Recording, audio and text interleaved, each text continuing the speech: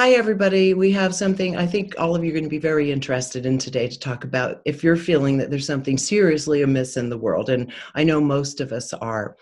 As I've talked about in interviews with Barbara Handclough and a couple of other people, we have dimensions that interface with ours and also beings that can reach in and interfere with humanity. And I think some of us are feeling this. And one of the people that addresses this really beautifully is Debbie Solaris. And I had her on Gaia with me. It was a very popular show. And we went out and extended the conversation to many different galactic species. Today, we're going to drill down into what we call reptilian consciousness, the reptilian dimension, and reptilian entities. So we go to Debbie. Debbie, welcome. Thank you so much for taking the time to join us on this one. I think people are in a lot of pain and very curious about what's going on in the world. Yeah, definitely. Anyway, thanks for having me on. I'm excited to be here. I love Regina, so it's always excited to Well, be that's very talking with good. her. So, Admiration. Debbie, tell us how this began, because you were not a likely candidate. It's not as though you were sitting with your crystal ball meditating. Tell us a little bit about your life when this interesting event occurred that changed the course of your personal history. okay, that's a great story. It's an interesting story. Anyway, I started off as a very ordinary human being. I was actually a Navy veteran. I served in the U.S. Navy for 6 years as a hospital corpsman / preventive medicine tech. Also worked in public health for a lot of years, and I was probably the most skeptical person out there. I didn't have any interest in extraterrestrials, any interest in the paranormal or the metaphysical world. My husband at the time, who's still my husband actually, is more interested in those topics.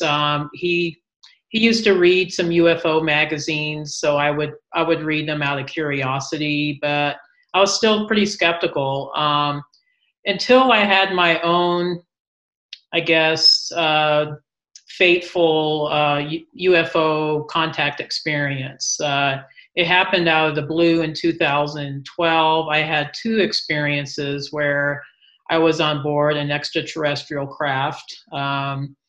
This was, I think, an out-of-body experience. It didn't happen. It happened in alternate dimensions. It's kind of hard to explain. But those experiences completely changed my life, completely changed the trajectory of my journey, my soul's journey. And it got me on the path that I'm currently on now, which is I'm a galactic historian / Akashic Records reader guide / starseed intuitive.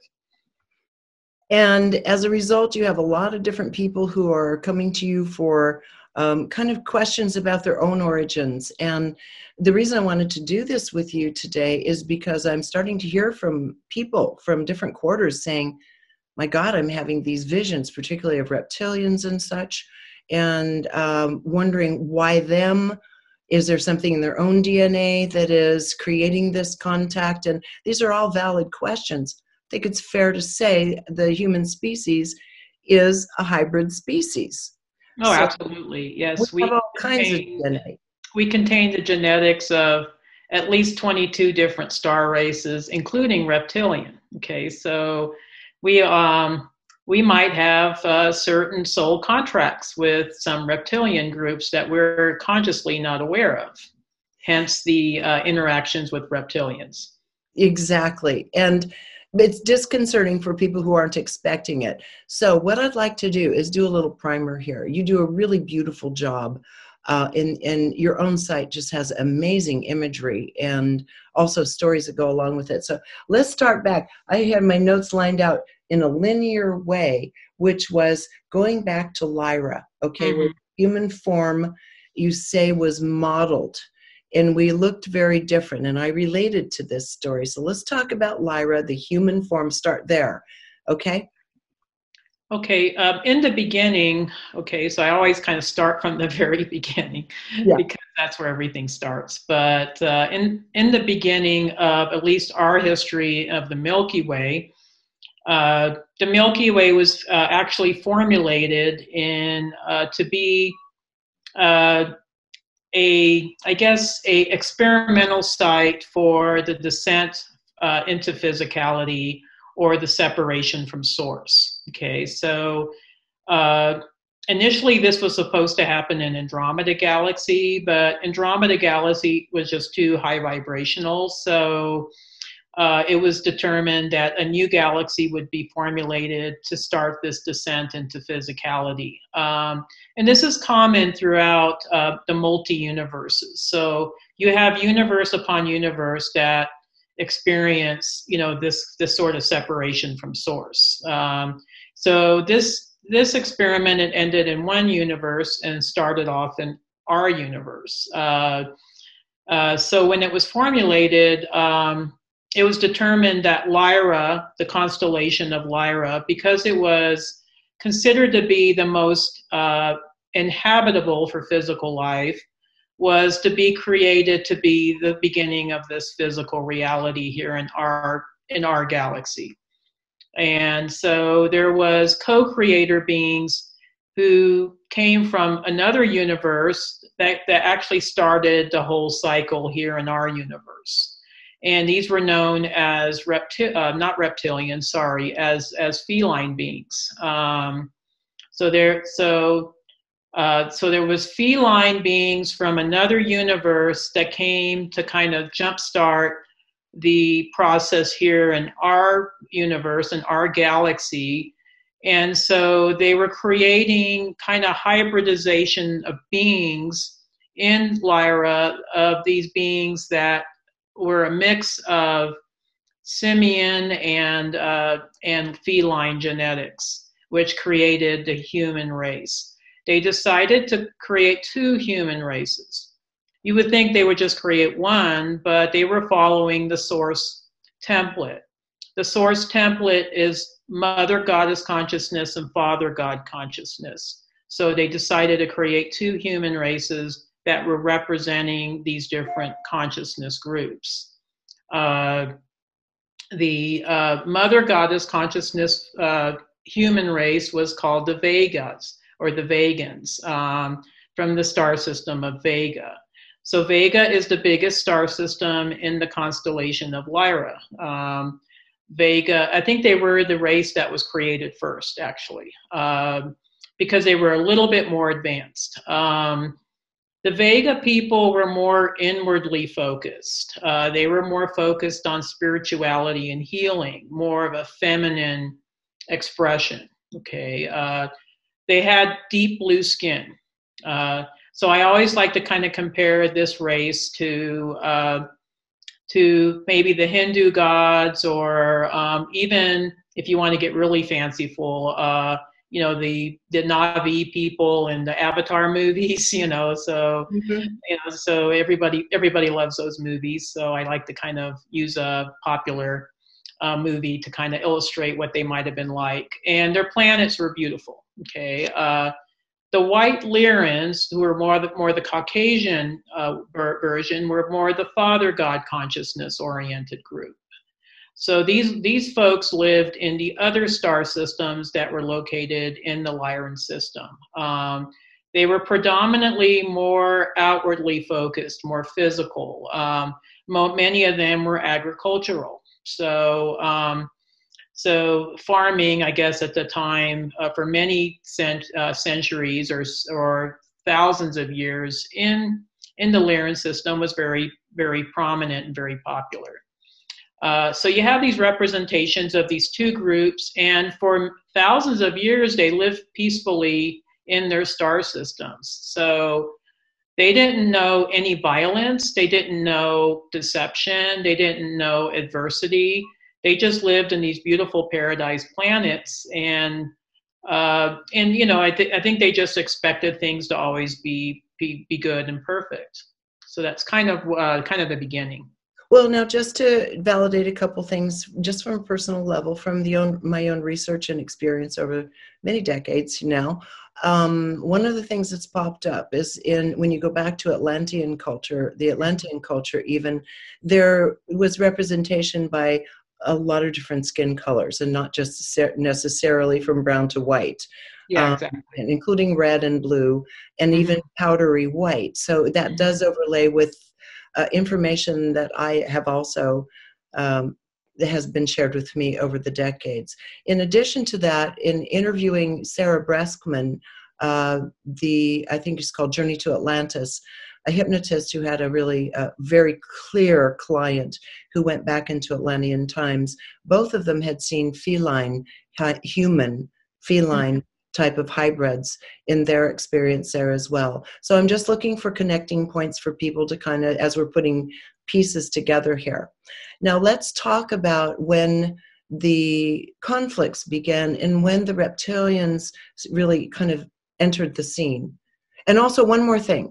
It is also my understanding and personal experience that in very, very, very ancient times, the humans were, as you have said on your site in our previous interview, much, much taller. 10, 12 feet tall, 400 to 500 pounds was the size of the humans at one time. And that was true in Atlantis as well. And we see some of this depicted in Egyptian glyphs, for example. So, absolutely. That is very true. I think a lot of people think that, oh, they're in humanoid. Oh, they must be like Earth humans. No, they weren't. They were much more advanced humans. So they were what I call higher humans. They were higher dimensional. They were taller. They were bigger, more muscular, and definitely they weighed quite a bit more. So, 400, 500 pounds. yeah. That's a good weight if you're 12 feet tall. So exactly, yeah. So that's a perfect weight for a 12-footer. So now let's go to what happened. Where did we start having the introduction of the reptilians into the scene? And let's talk a little bit in a nuanced way about who they were, what they were. Okay. It's kind of interesting. I always kind of saw this as being an interesting little tidbit that why was Lyra created so close to Draco? So why did they have a light system so close to a dark system? Okay.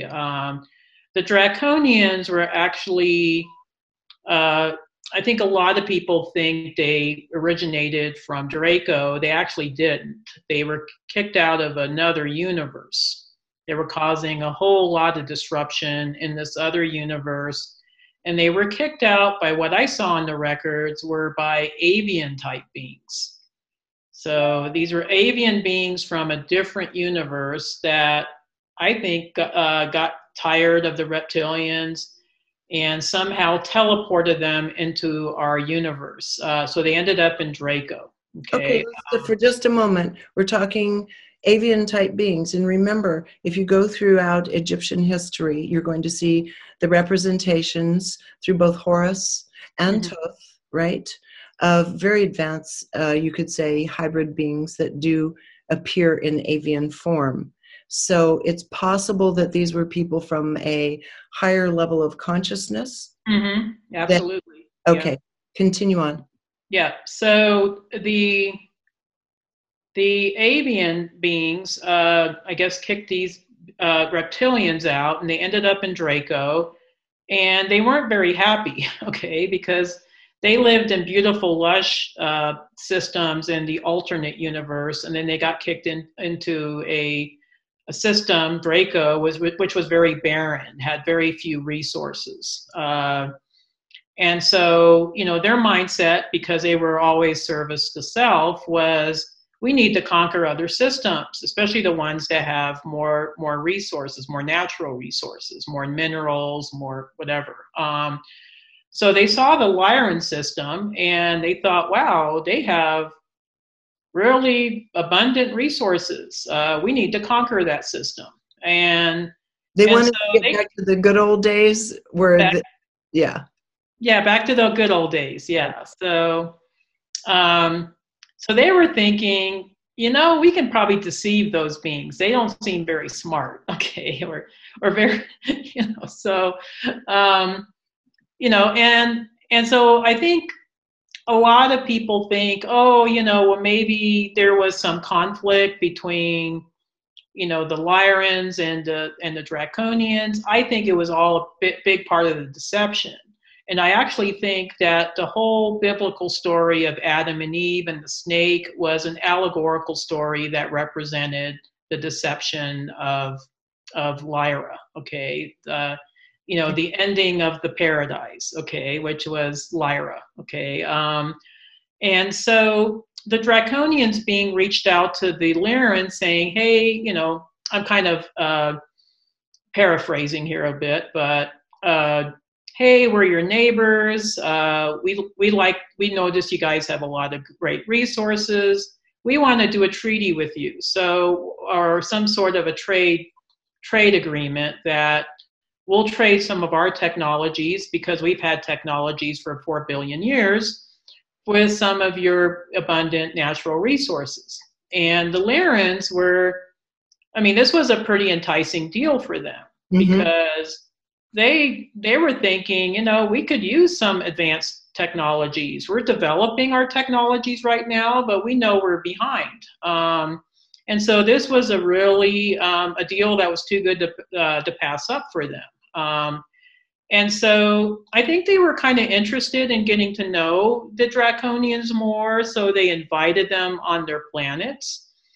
And when they invited them on their planets, the Draconians took this as an opportunity to scope out the weak areas of their planets, of which there were many, because they were such a peaceful race of people. They didn't have any weapons whatsoever, or very few weapons. And so the Draconians saw this, we can ambush them easy, take over their system, and take over other systems, consequently. The other thing about the Draconian race is that they have a caste system. Okay, so they're not all the same. You have your upper tier Draconians, which most people know as dragons. And they're kind of big and menacing looking, but the dragons were actually kind of neutral. They weren't really the ones that, I guess, initiated the Lyra Draconian Wars, but for some reason they just chose to stay out of it. I did see some instances in the records where they might have helped certain individuals that they had a relationship with, but for the most part, they didn't want any part of it. The warrior caste, this is the second tier reptilians, are the ones that we see in popular ufology, where these beings were kind of like what we would call the lizzies or the lizard-looking beings. They kind of have, they stand upright, and they have like a crocodile-looking head and tail and scales. These beings were the warrior caste, and they were the ones, I think there was a rivalry between the dragons and the warrior caste reptilians. The warrior caste wanted to be top tier, and so they figured if they could conquer many more systems, they would topple the dragons off their pedestal, so to speak. And so part of it was rivalry within their own hierarchy, okay? And some of it was just that they wanted to conquer other systems. They didn't have any regard for coexisting with other races. They wanted to be in control. And this has been kind of the template that they've followed for millions of years. Okay, well, there's something here, that we have to interface with, and that is, as you said from the very beginning, this whole notion of multidimensionality. Mm-hmm. So here we have a situation now where we have these beings, a warrior class of beings, who is accustomed to winning by force. Mm-hmm. And it's easy to do when you have more advanced, higher consciousness, meaning less aggressive species, very easy to dominate them. Mm-hmm. And so now we're talking about an interface at some point with Earthlings. So let's go there. How did they end up going then from the Lyran system to ultimately coming to Earth, and then ultimately operating out of the fourth dimensional field? Oh, that's interesting.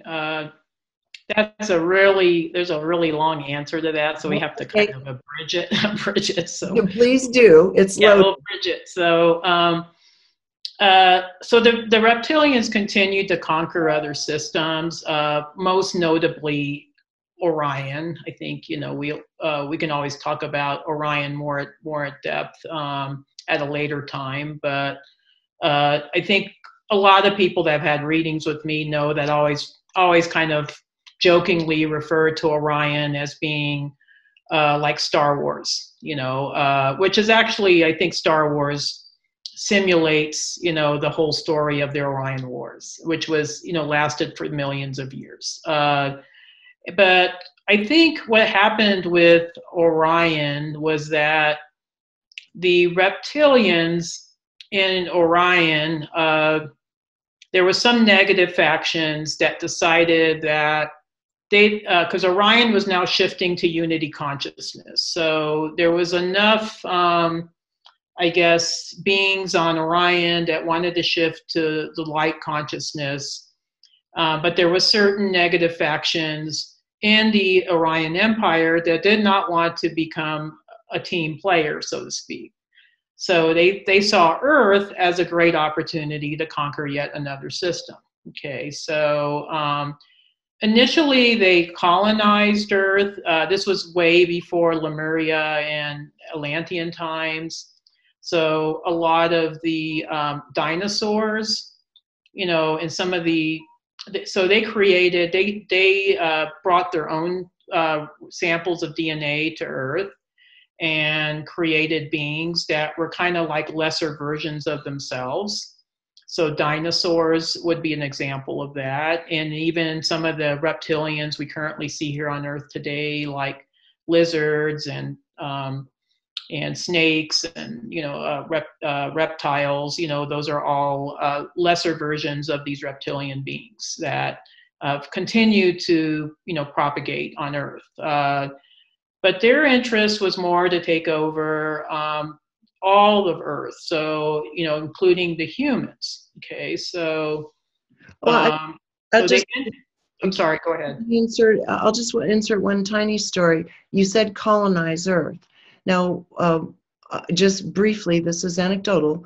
Okay. I had a reading. I didn't have a reading. I did a reading on top of the Bosnian pyramids. Oh, very cool. Okay. Yeah, and I was shown, which is the first time I've ever encountered seeing reptilians. I was shown that this was one of their colonization projects. There's not just that one pyramid, but there are a few, but that they had abandoned it, and others tried to come back. Long story, but that was just one example where these pyramidal structures were, because I think that pyramidal structures have shown up a lot with reptilian colonization, although not all pyramids are a result of reptilian production. Yeah, definitely, and I think other star races as well. Yes, because absolutely. Yeah, and it's interesting that, speaking of pyramids, the pyramids of Giza are directly aligned with the belt stars of Orion, which is one of the places where the reptilians, pretty much colonized. Yeah, I was going to bring that up. So let's talk about the colonization. So we have them here first in the beginning with using DNA to create lesser versions of themselves, what are still to this day called species called the reptile species, which are many different sizes, shapes, and so forth. Let's talk about the extension now of the colonization beyond that, and then ultimately get into where they interface with humans. Okay. So they decided, I think when the dinosaurs got wiped out, they went underground for a while. Okay, so you hear of these underground bases, reptilian bases. Mm-hmm. But I think eventually, as Lemuria and Atlantis was being, these civilizations were being developed, they had the idea of, let's infiltrate the Atlantean civilization, because that was the one that had more technology. Lemuria was actually very low technology system or civilization. I mean, they were highly spiritual. Okay. Somehow these draconian factions convinced the Atlantean government that Lemuria was their enemies. I don't know how they did that because the Lemurians were such peaceful people, but propaganda can convince people of anything, I guess. So. Yeah, and this overlays very nicely with Sarah Breskman and Jen came to when they knew nothing about any of this. They were total virgins to these topics. Yeah. When they did their regression work, they're coming up with a very, very similar story to what you're telling right now. Yeah. So they were convinced that Lemurians were their enemies. And so they went into a war with Lemuria. And even though Lemuria was very advanced spiritually, they didn't have the technology or, the capabilities to withstand, the high level Atlantean technologies. So Atlantis destroyed Lemuria and Lemuria sank. And there's remnants of Lemuria still on our planet, Hawaii being one of them. And I was stationed in Hawaii for 4 years when I was in the military, so Hawaii's near and dear to my heart, and I'm a Lemurian soul anyway. But there's remnants here and there of Lemuria. But pretty much when Lemuria was destroyed, Earth shifted from the 5th dimension to the 3rd. And so these beings figured, oh, well, now that we have Earth at a lower dimension, we can really control the planet because these people are no longer at higher consciousness. Okay, so it's been like that for, I would say, thousands upon thousands of years ever since, to one degree or another. I hope you're enjoying this video because if you are, there are dozens more like it on my site, all supported by people like you. So if you'd like to keep this work rolling in and join our community, just click on the Patreon button at reginameredith.com. That also gives you access to insider commentary, my live book club, and other live events with special guests. So join in. Thanks. So now we have one thing that they are is master geneticists. Mm-hmm. And we know if we look back into Atlantean history, even if we look at modern history, but certainly going back into Atlantean history and into mythology, there was a lot of genetic manipulation going on in the day. All kinds of strange species and hybrid species had been created, most of which have died out, of course. Right. It was problematic when you're blending species. Mm-hmm. But let's talk about how the reptilians began working with those programs and inserting their DNA in with the existing human DNA. Interesting. Yeah, that's always been a topic that's fascinated me personally. Because I have a lot of clients who carry, Rh negative blood, which is not necessarily completely reptilian. I wouldn't go as far as to say that, but it's definitely extraterrestrial. Okay, so there's an extraterrestrial component to that particular blood type. But what happened when the Draconians, factions infiltrated Atlantis? Okay. They convinced the Atlantean scientists that we need to do genetic modification experiments on many different types of beings. Let's combine human with reptilian. Let's combine human with animal. Let's combine human with plant. Let's combine plants with animals. And so they came up with these, horrifying, I don't know, like the Minotaur and, some of these, mythological creatures were actually the result of these Atlantean genetic modifications. Right. So there was quite a few humans that were also being inserted with reptilian DNA. Okay.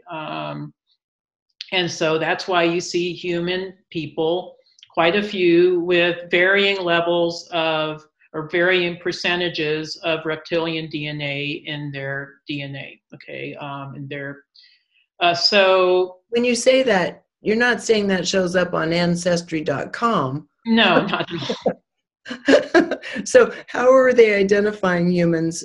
Under what kind of genetic testing are they finding humans with the reptilian DNA?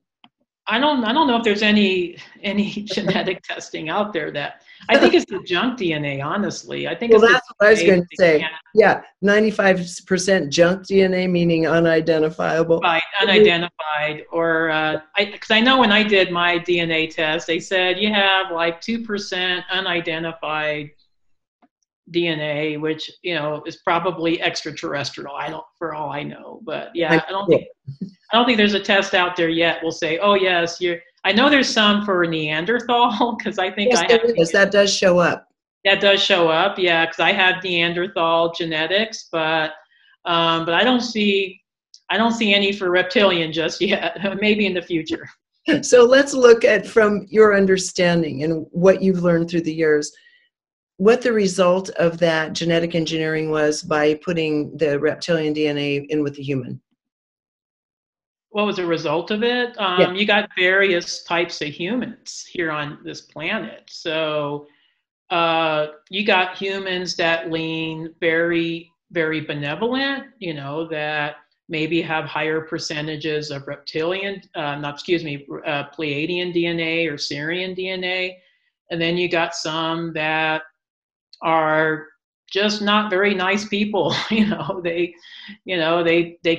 kind of more self-centered or more narcissistic, or and I've seen this even within my own family. I'm not going to name names, but there's some members of my family that I kind of wonder, like, I wonder how much percentage of reptilian DNA they have. Well, do you see this quite a bit among clients? Oh Because yeah, yeah, this is absolutely. going Yeah. on.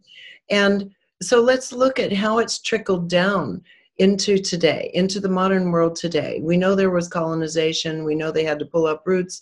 A lot of times we know they had to go underground, and that they continue to influence humanity from the wings of the fourth dimension, bleeding into the third dimension, and also working very directly in physical form with people in certain positions or certain locations, certain high positions of power, for example, that still exists. So let's talk about today's reptilian influence, because people are finding their way to you because they're freaked out about it, Oh including yeah, no, myself. I get and I actually get a few clients that were reptilian starseeds. They Mhm. had, I mean, there's a couple of examples I think on my YouTube channel. So but in regards to, I guess, modern history, or modern days, so kind of what I see is that these groups were always in power. So these groups were always in positions of leadership. So they became what we now know as the Illuminati, or the dark factions, or certain members of royalty, or certain members of politics. So there's actually a few politicians, even in the United States, that I'm pretty sure are reptilian shapeshifters. Okay, I'm not going to name who they are, but I I will just, tell you this, yeah, and I probably shouldn't. I hope it doesn't get me in trouble. yeah, But David Icke, who's a friend of mine, yeah, once told me we're having tea, right? And he was at the house, and he was saying that he spoke to someone he was close to, who hmm, was high up in intelligence in the military. And the man told him this story. He did not believe in any of this, but was completely freaked out while watching someone addressing the large group of, high up people. At the podium, he saw him shift into a reptilian, and it just hmm, drained his blood from his body. He was so shocked to see this shape shifting happening right before his eyes. And this is someone David was very close to. yeah, So gotcha. anyway, Yeah, yeah. I've seen that as well. I think people that have a really well developed third eye, that are able to see beyond the third dimension, will oftentimes see this shape shifting. And I've seen it myself personally. I've had instances where I've seen shapeshifters. It's only happened maybe less than a handful of times, but I have seen it personally, so I know it exists. And I know I'm not making it up, Right. No, so. I just wanted to offer David's experience Yeah, because no, I think David's experience is very right on. yeah, Yeah, to or say, his friend's that experience. Yeah. yeah, you're not alone. Well, also, aside from masterful skills in genetics and genetic engineering, the reptilian species have very powerful minds and can reach in with their minds and interfere, cause disturbances with humanity. And I would like to talk about it kind of working from the wings with humanity right now, working on humanity, through humanity. What's going on? What are they attempting to do, and how are they doing it? All we can feel is this dark grip we're in and chaos. And of course, we want to blame it on someone, and they don't bear the brunt of all of it, but they're involved. Oh, definitely involved. I think they've been doing it for thousands of years. They've infiltrated our governmental systems. They definitely infiltrated our religious systems to keep, control over humanity. At first, I think because people were not as consciously aware, it was extremely easy for them to, to deceive people, through the guise of, oh, this is what you should do for the good of the country, or this is what you should do if you're a good Christian, or if you're a good Islamic person, or a good Jewish person. So they do this under the guise of religion and even societal norms. So there's certain societal norms that are in place that keeps people under control. Okay. Nowadays they do it through media. Okay. Absolutely. Yeah, they do it through mainstream TV. A lot, if you notice, a lot of the shows are really dark. Mainstream news is also very fear-based, so they, Highly controlled. yeah, Messages are controlled. Yeah. yeah, exactly. And they do it through music, through Hollywood. Yeah, no longer is the movies really inspirational. They're kind of dark and scary a lot of times, and it keeps our vibration low. So it keeps people down, and so they don't have that raised consciousness or that raised vibration in order to connect with their divine aspects of Very themselves. true. Even in mundane things like TV sitcoms and such, people Mm-hmm. treat each other very rudely and they're derogatory toward each other. It's not uplifting and beautiful. By and large, No, there are not at very, all. very few shows that I would consider to be uplifting or beautiful. Yeah, Um, yeah. Both my husband and I, we don't watch TV for that reason. We watch alternative news and alternative media, such as Gaia, for instance, because we want to watch uplifting and positive programming. But yeah, they do it through many means, and even the music today is very low vibrational. The beat is super low vibrational. It's so I have quite a few clients who are musically inclined who have been whose missions are to raise the vibration of music. So and a lot of sound healers, that are also trying to do that as well. I think it's really important that this is where we have a wonderful advantage, that we have a natural inclination toward beauty as human beings. Most Yeah. people do. We have a natural inclination toward symmetry, beautiful colors, which are all frequency based. We even have a natural inclination to be drawn to high frequency sounds, as you say, musical notes and chord combinations and such. We know it. We can tell sweetness when we hear it. A lot of it's not being made available to us, but if we go search for it, it's Mhm. there. And there's so many amazing modalities of healing that draw on sound and color. So if we turn to the natural world of frequencies around us, it seems like that's one way to combat the lowering of the planetary frequencies that is happening on a scale of consciousness, it seems. Oh, absolutely. A lot of my clients ask, how do I raise my frequency? And it's actually not as hard as you think. It's just doing things that bring you joy in your life. Meditating, maybe having a yoga practice or eating high vibrational foods, listening to beautiful music, laughter. So, watching, good, clean comedy shows will help raise vibration. I do that myself a lot because sometimes things get hard even for galactic historians, and we need a little. So I hear you. Sometimes it's even hard to find really good, clean humor. I'm really kind of sick of the way comedy has gone too. Oh yeah, no, it's gotten pretty. Some of it's gotten really gross, but there's still some clean comics out there, and they make us laugh. Yeah, so laughter, music, high frequency food, friendship. Mm-hmm. So how then, let's get down to the big one that's playing out right now. Yeah. The division that's being created on this planet by a laboratory-made spike protein. So spike protein is kind of doing its thing, running around the planet, mutating, hopping onto people, hopping onto other people.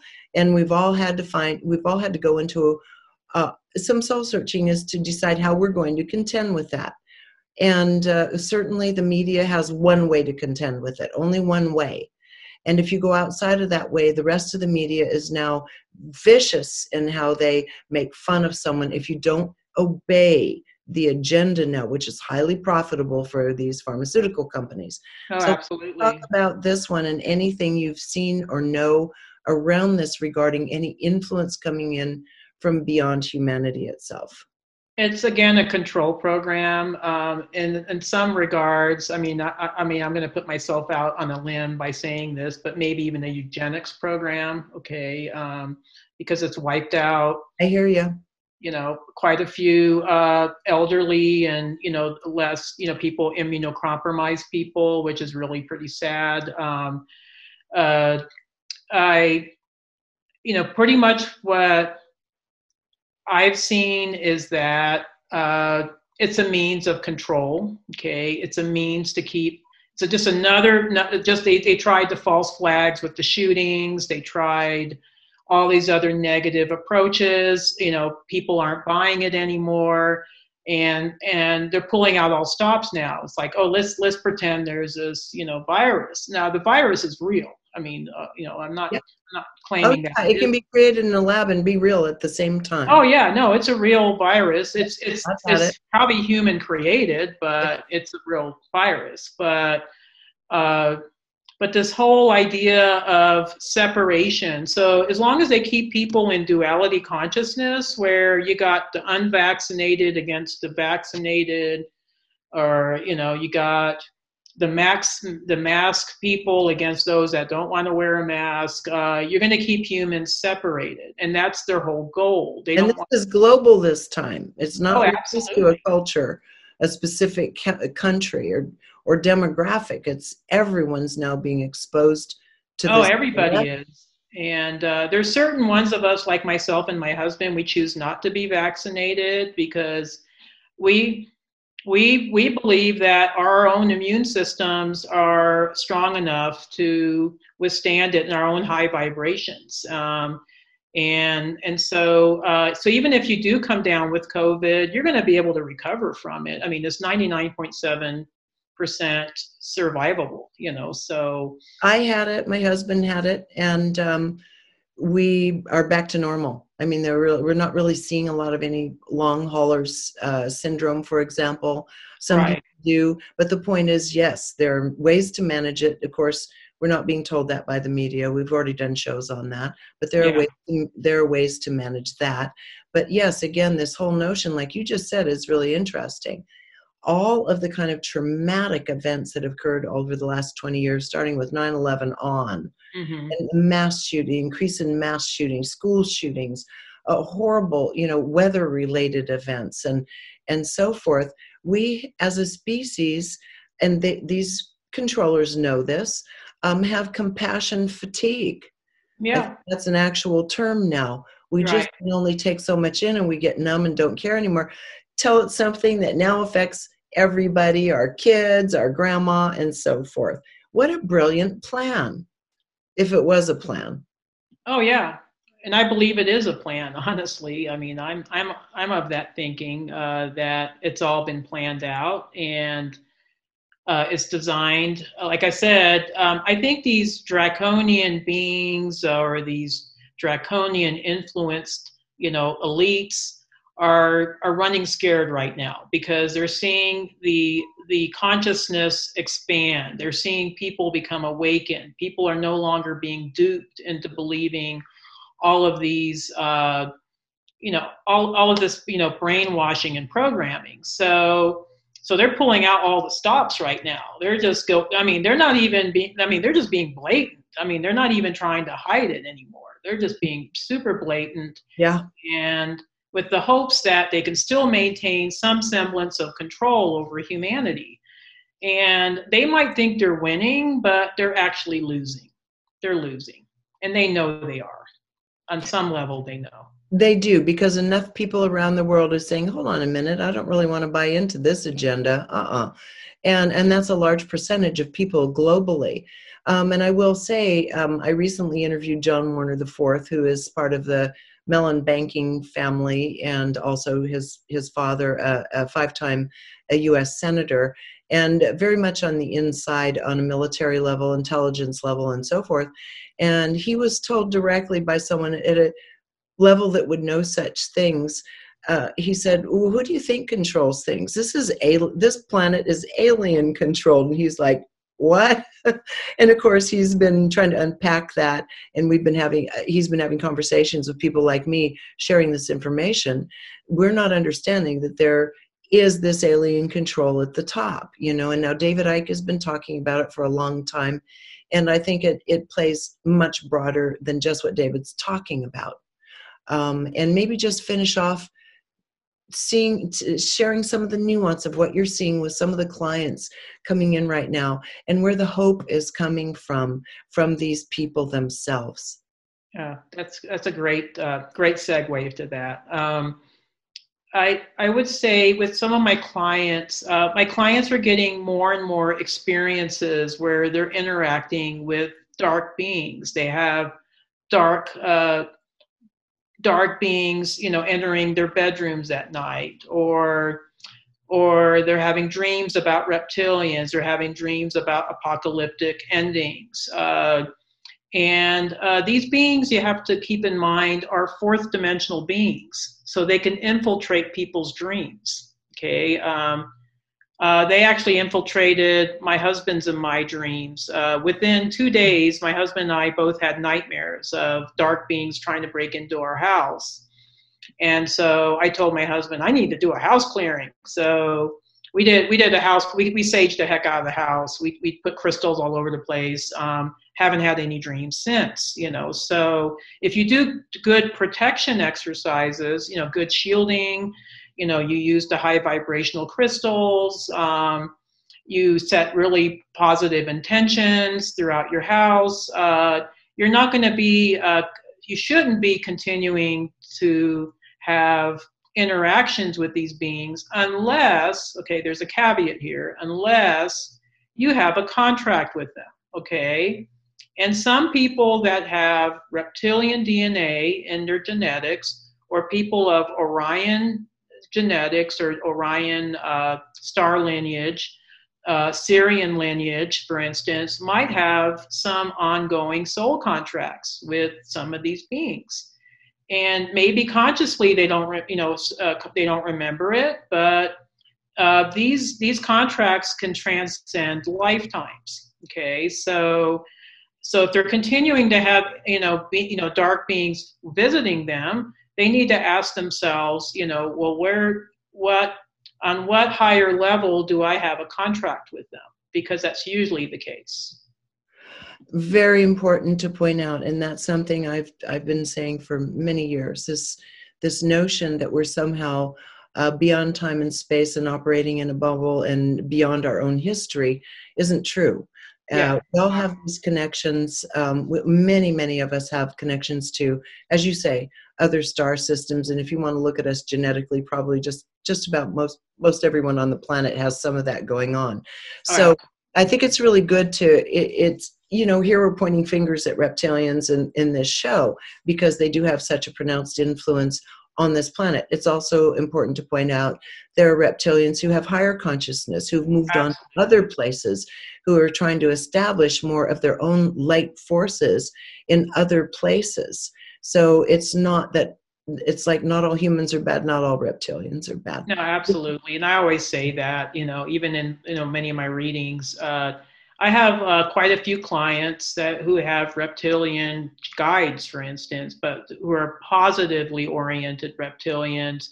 And as destructive as they are when they're in their dark mode, they become very benevolently restorative when they're in their light mode. So they're actually very gifted psychic and healers. And I do have clients who actually who are Draco starseeds, mostly dragons, but, I get mostly dragons, but they have chosen for whatever reasons to incarnate as human in order to assist humanity. And those are beings that are operating from more of a light consciousness. Right. I think it's very important for us to kind of part on that note. And then, of course, there's a pantheon of other beings from other places and other dimensions that are always here at our disposal that we can very conveniently call our guides if we only know they're there and call on them. So we're very lucky in that way. And another level, you think, geez, why is it we need them? There's something in us that's still yet to be developed. I think, but they're higher aspects of ourselves too. Absolutely, that maybe we're just not listening to. Exactly.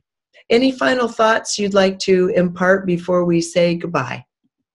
I guess just that if you're having encounters with reptilians, just know that it's not as scary, or it doesn't need to be as scary or as frightening as it may seem. You do ultimately have the power to, you're a free will being, you're a divine child of source, of the universe, and you have the power to, whether or not you want to continue to interact with these beings or not. You have the choice in the end. And tonight we have a Patreon group going on where my Patreon members and you and I are going to get together, and people are going to share quite a bit about the experiences. I'm excited about that. It's really exciting. And pick the brain. Anybody who's watching this, you're free to join Patreon at any time. We have these live events regularly with authors and various topics. But this should be a really good one tonight because there are people that really want to kind of get into their own psyche on this one. Absolutely. As you say, they can get into our heads. So, absolutely. Yeah. Anyway, Debbie, where's the best place for people to check out your work and the incredible artwork and such that you have associated with the information on your site? Thank you for that. They can reach me on my website, debbiesolaris.com. That's DEBBIESOLARAS.com. And right now, I'm not taking personal readings because I'm really booked out, but we will be opening the calendar hopefully later in the year for folks to maybe get their own personal reading. I'm also going to be offering a webinar on transforming galactic soul contracts. That's coming up in October. So it should be about an hour and a half long webinar. We try to offer webinars periodically that teach people how to expand their own consciousness and to develop their own psychic skills. Very cool. Glad to hear that you're doing that. Well, we can take a little break, have some lunch. In a few hours, I'll be seeing you back on our live presentation. Sounds great. Thank you so much, Debbie. Thank you, Regina, for having me. You're welcome. Thank you. So everybody, you can go to debbiesolaris.com, and really worth checking out the beautiful work she's done on the various species. We really focused on reptilians this time, but there's so many beautiful species out there that are interfacing with us earthlings, and we're even part of it in some cases. So until next time, thank you for joining us here on reginameredith.com.